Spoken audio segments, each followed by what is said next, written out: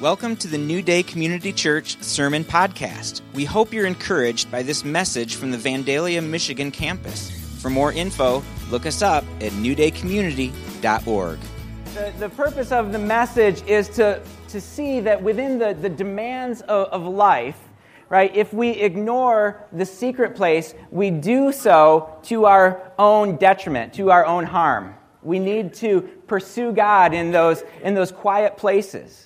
And it's in the secret place that we are reoriented in relationship to our Father God. And it's in the secret place where we are refueled, where we're filled up again in order to accomplish what God has called us to do. And the reality of all of our lives is that we're all looking for love, right? We're all looking for value.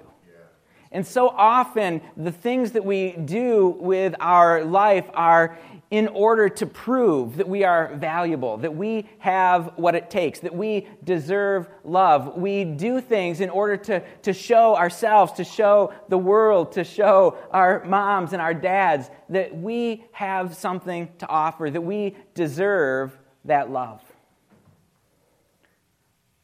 But the difficulty and the problem that we continually run into is that we try to get these needs met, these legitimate needs of love and affection and having a place and being valued, these legitimate needs, we try to get them met in something that will never satisfy. And so it's a heart issue. Often we are looking to show the world that we're valuable, so maybe we work really hard, we do everything, we prove that we're the best in our business, right? But that leads to workaholism, which leads to burnout and stress and being maxed out.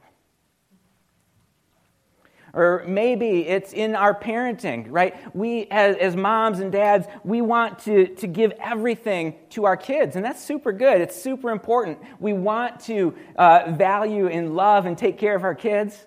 But it's a question of the heart, right? Where is that coming out of? Are we serving and loving our kids to prove to the world, look at how valuable I am. Look what a great mom I am. Look what a great dad I am. But if it doesn't come out of a place of rest, right, it's not sustainable. And it never satisfies that longing inside of us. It may, we might get an adulation or a promotion at work and it feels good for a moment, but pretty soon we just need to continue working harder and harder to keep going. I'm still valuable. I'm still worth it. And so we continue to do and to strive and to work and to prove that we're valuable. And sometimes we can even do this with our spiritual lives. We try to be the most spiritual person we can. We read our Bible every day. We pray every day. We're serving in this capacity and that capacity at church, and that is all good. I encourage you all, please serve at church. But if we're doing it out of this place to go, God, look at how good I am. You can love me. I deserve your love. Then it is never going to satisfy. We're never going to find rest in God's presence because we're constantly trying to prove ourselves. And so we get caught up in this cycle of proving and doing and proving and doing to say, here I am, look at me, look how great I am. I'm valuable, I'm worth love.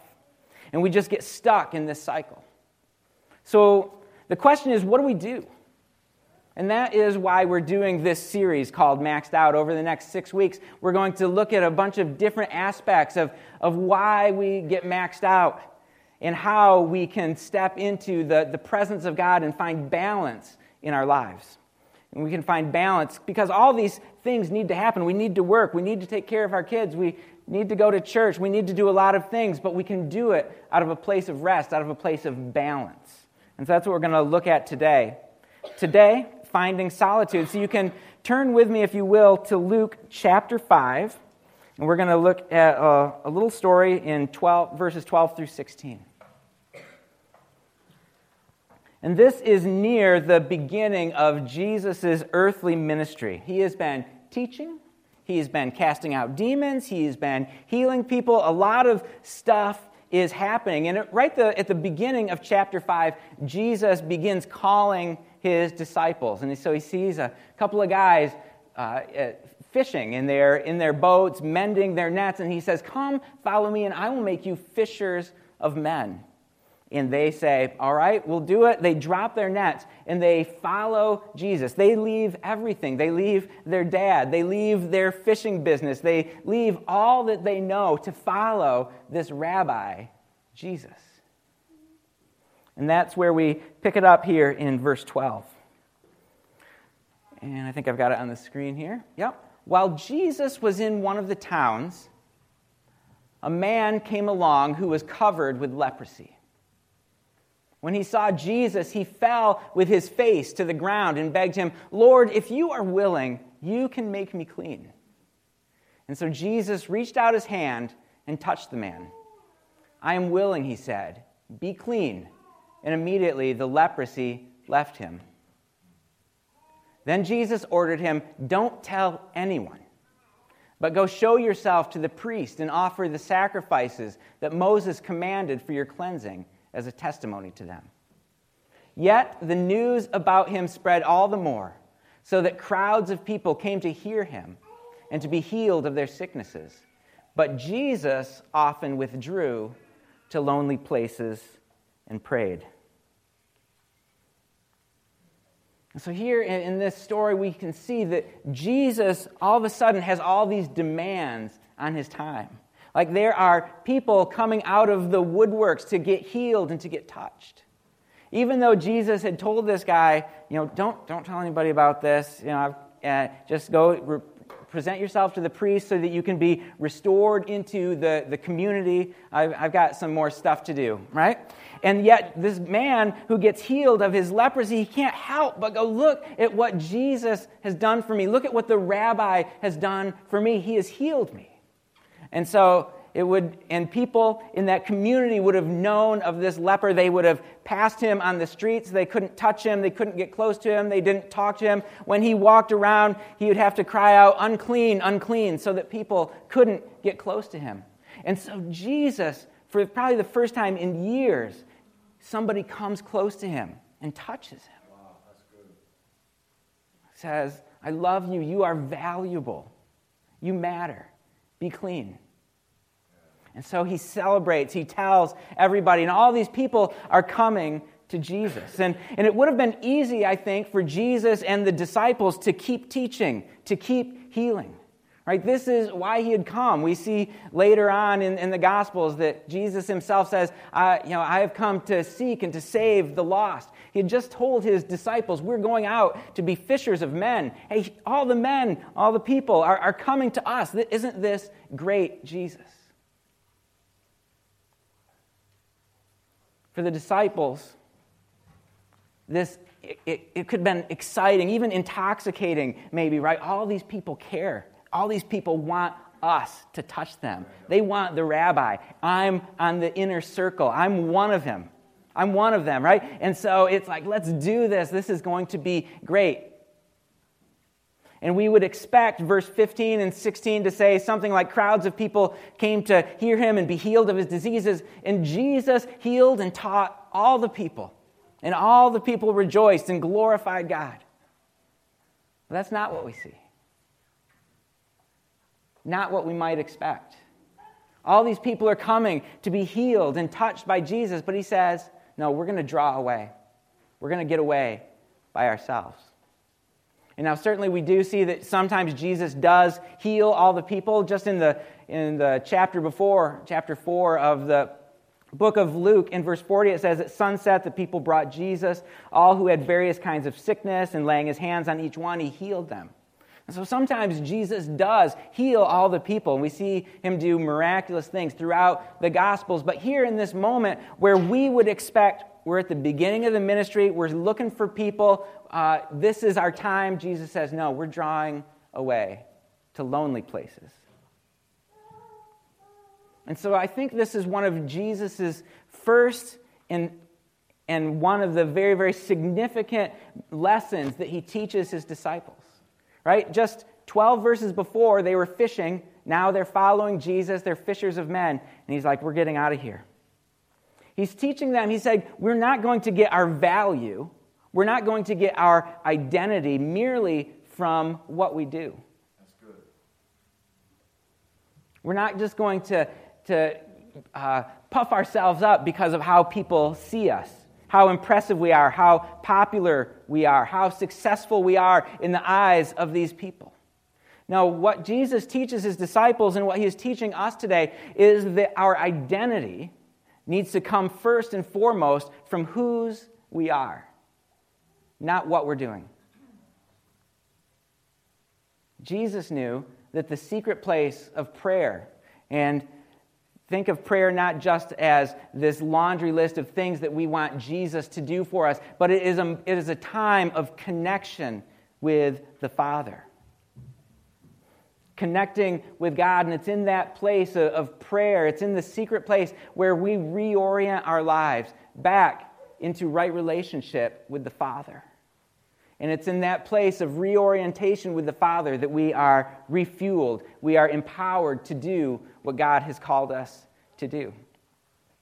Because doing is important. The last thing I want to try to communicate in this message is that and good Christians kind of stay in the secret place, right? And we just have this amazing conversation with God all the time, and we might sneak out to go to the grocery store, right? But no, I'm not saying that. Doing is important. We are called to serve. Jesus even says that we're going to do greater things than he did. And he did some pretty spectacular things. But the idea is that we need to come and spend time in the quiet place, in the secret place, in communion with God so that we can be reoriented and we can be refilled so that we can effectively accomplish what he's called us to do. So I want to look at these two ideas. First, to reorient. We need to reorient ourselves in the secret place. Jesus got his identity not from what he did, but again, from whose he was. We touched on this a little bit last week, but in Luke chapter 3, verse 21 to 22, got this up here, it says, when all the people were being baptized, so this is 2 chapters earlier in the book of Luke. This is the book of, that's the wrong one. Here it is. Here's Luke 3:21. In the book of Luke, Jesus is come to the Jordan River to be baptized by John the Baptist. And it says here in verse 21, when all the people were being baptized, Jesus was baptized too. And as he was praying, heaven was opened. And the Holy Spirit descended on him in bodily form like a dove. And a voice came from heaven, you are my Son, whom I love. With you I am well pleased.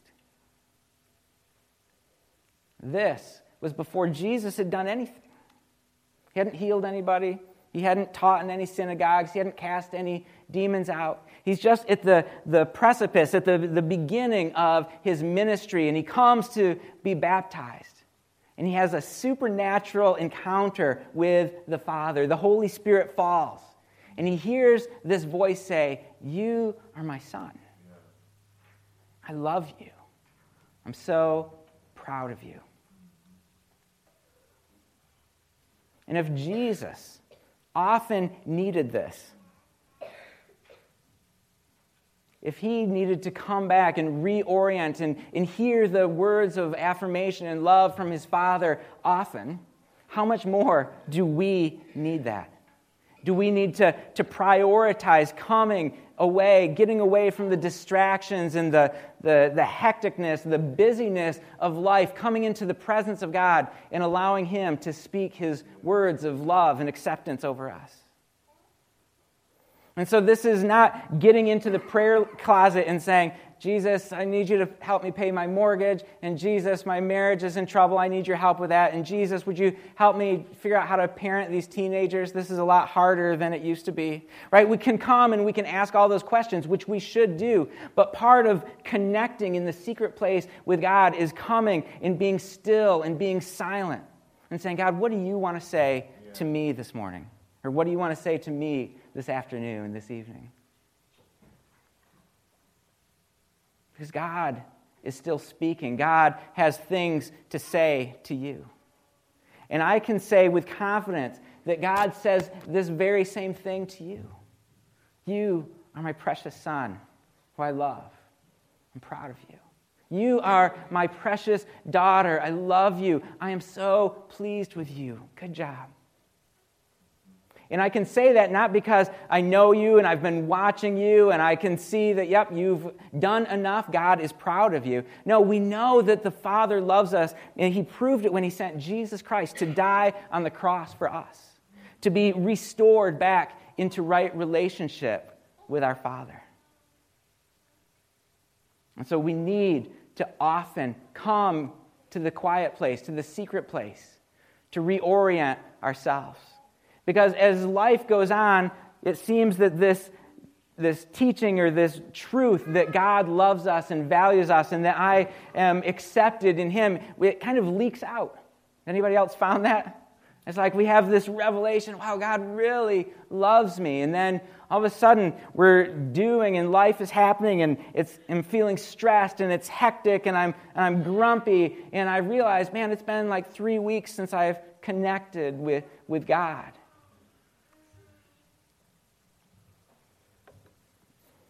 And so I've been in this kind of flow of teachings for like 24, 25 years.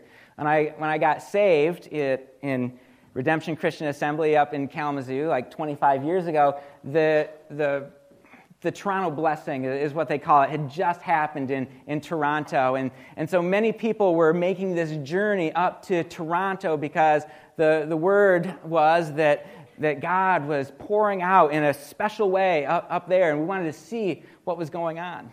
And in that place, some weird stuff happened, some stuff that I wasn't quite sure about. People were laughing and crying and falling down, and there's some people that would lay there for hours under the power of God. And I'm like, God, that is weird. Why are you doing that?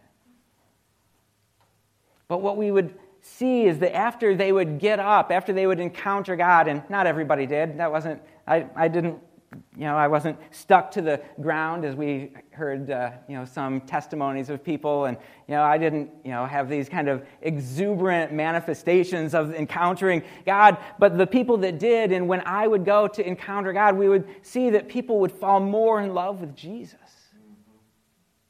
I'm like, well, that doesn't seem like something the enemy would do. And so this teaching of the love of the Father heart message, I heard it tons and tons. I've taught it and I've received it, and and it's been so good. It's been life-changing for me. And I've heard it for 24 years, and yet I'll still find at the end of a semester at school, when I'm trying to get that paper done and when I'm trying to balance all this stuff in life, I'm stressed out and I'm freaked out because, I haven't connected with God. I haven't reoriented my life on God. I'm so focused on me and my things that I'm completely out of whack. And so we need to come back and go, you know what, Jesus, this is all about you. And I don't have to do all this stuff to prove how valuable I am to myself or to my wife or my friends or the church or whoever. I can just come and know that I'm accepted, that I'm loved, that I'm chosen. And so we need to often come back into the secret place and allow the Lord to reveal His love for each one of us. And I think that this secret place and hearing the message of the Father's love is the only way that we're going to effectively break this cycle of doing in order to prove our value. So I encourage you, let's be people that pursue the secret place, who pursue encounter with God. And not only does the secret place reorient us in right relationship with the Father, but when we are reoriented with God correctly, we are refueled. Right? In Acts chapter 1, it says, you will receive power when the Holy Spirit comes upon you. Right? And so we come into the secret place, into right relationship with the Father, and we are filled with the Spirit. In my mind, I kind of see it like a picture. I'm not sure what they're called, but there's like those refueling planes, and they're flying, and so there's a jet that has to, or a bomber or something that has to go a long way, and so it has to come and line up correctly under the fueling plane, get refueled so that it can launch and fulfill what it has been called to do. Right? And so the secret place is like that for us. We come back into alignment with the Father to get refueled. And in Mark chapter 9, I think I have the Mark chapter 9, here it is. Jesus is up on a mountain again. And again, he has this powerful, supernatural encounter with the Father. In verse 7 of Mark chapter 9, again, the Father says, "This is my Son, whom I love." And he comes down to find that his disciples are... Don't read this yet. I got ahead of myself. Don't read that. Everybody look away. Sorry.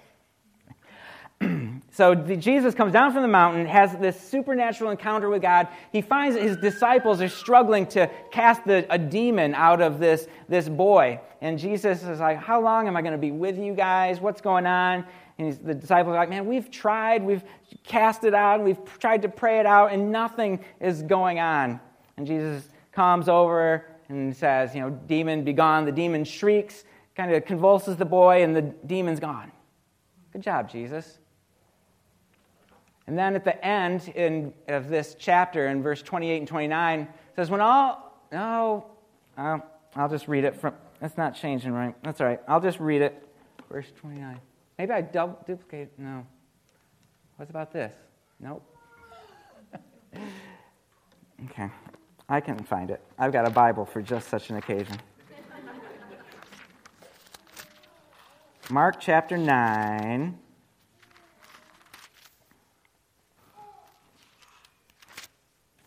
Okay, so verse 28. Mark chapter 9, verse 28. After Jesus had gone indoors, after casting this demon out, the disciples asked him privately, "Why couldn't we drive it out?" And he replies, "This kind can only come out by prayer." This kind can only come out by prayer. But what's interesting is that we don't see Jesus praying. We don't see him talking to the Father at all in this part of the story. And so what does Jesus mean here? And certainly the disciples were praying. They were trying to cast this demon out of the boy. So what does Jesus mean? What do you mean? We tried praying, Jesus. It doesn't work. What he means is that we must often withdraw to pray, to connect with the Father, to be refueled, to be to fulfill what we have been called to do. We can't just come into a situation, right, and just immediately step in. We need to receive. We need to have a lifestyle of withdrawing and being refueled. A lifestyle of connection with the Father. That is how Jesus, as acting as a man, he came as a man, was able to cast this demon out because he was in right relationship with the Father. He had come into the kingdom of God, where he knew that he had dominion over this demon. And when we have submitted to the King of Kings, we are brought into the kingdom. We are now ambassadors of the kingdom, and we now have authority over these things. But we need to stay in right relationship with the Father. We need to be refueled in the secret place if we're going to do this. And in Luke chapter 5, where Jesus is healing the leper, and we see him doing all sorts of stuff, and Jesus gets away to the secret place. It's in this context of ministry, healing the sick and preaching and teaching. And that is good, but I think we need to embiggen our understanding of what ministry is. Right? It does include, the things we do in and for church, but our ministry is just as valuable in our homes when we are parenting and when we are loving our spouses. Right? Our ministry as ambassadors of the kingdom includes when we are out in the marketplace, when we are at our place of work, when we're at the grocery store, whatever we're doing, right? We need to be in right relationship with God to be ready to do what He's calling us to do.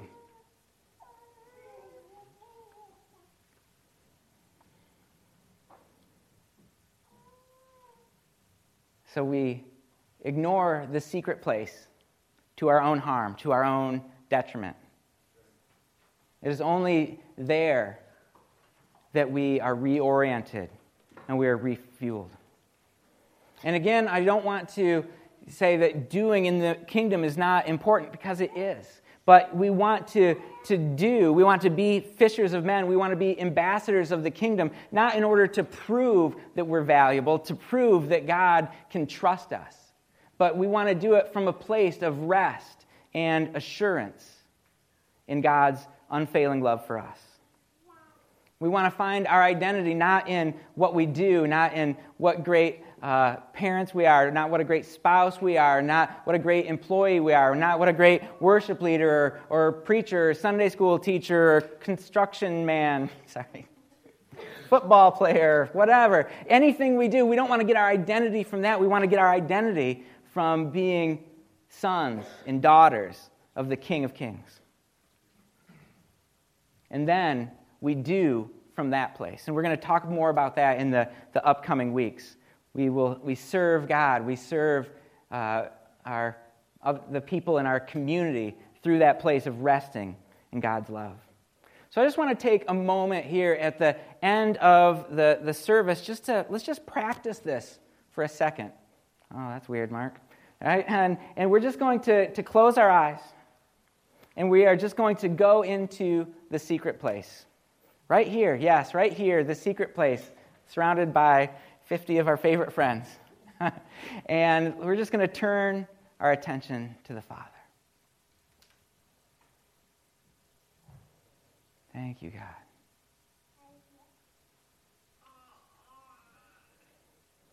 And Father, we confess that we can get caught up in doing. Or we can get caught up trying to prove our value, to prove our worth. To even show you that we are good enough to be saved, that we have earned our place in your family. And Lord, we repent of that. Lord, we repent of believing that we can somehow earn your love. So, Lord, we just open our spiritual eyes, our spiritual ears to hear your voice this morning. Lord, would you speak your words of love right now?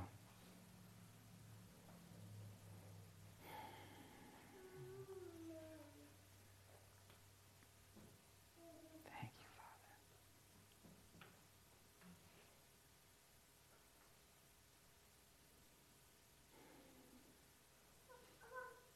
Thank you, God.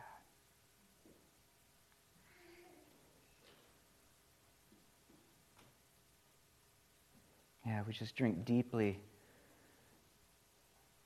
of your Holy Spirit, Father.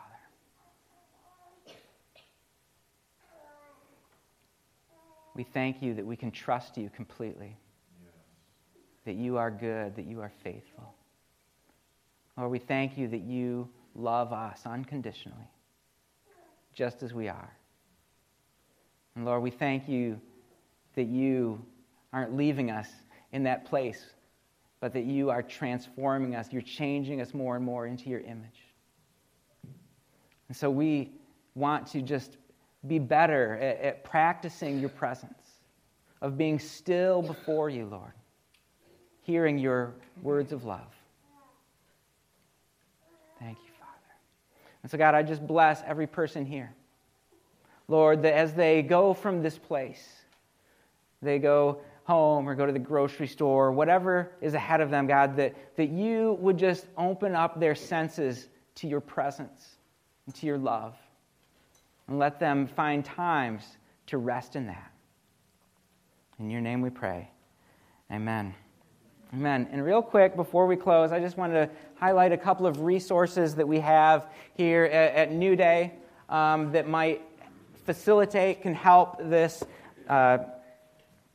practice of waiting on God.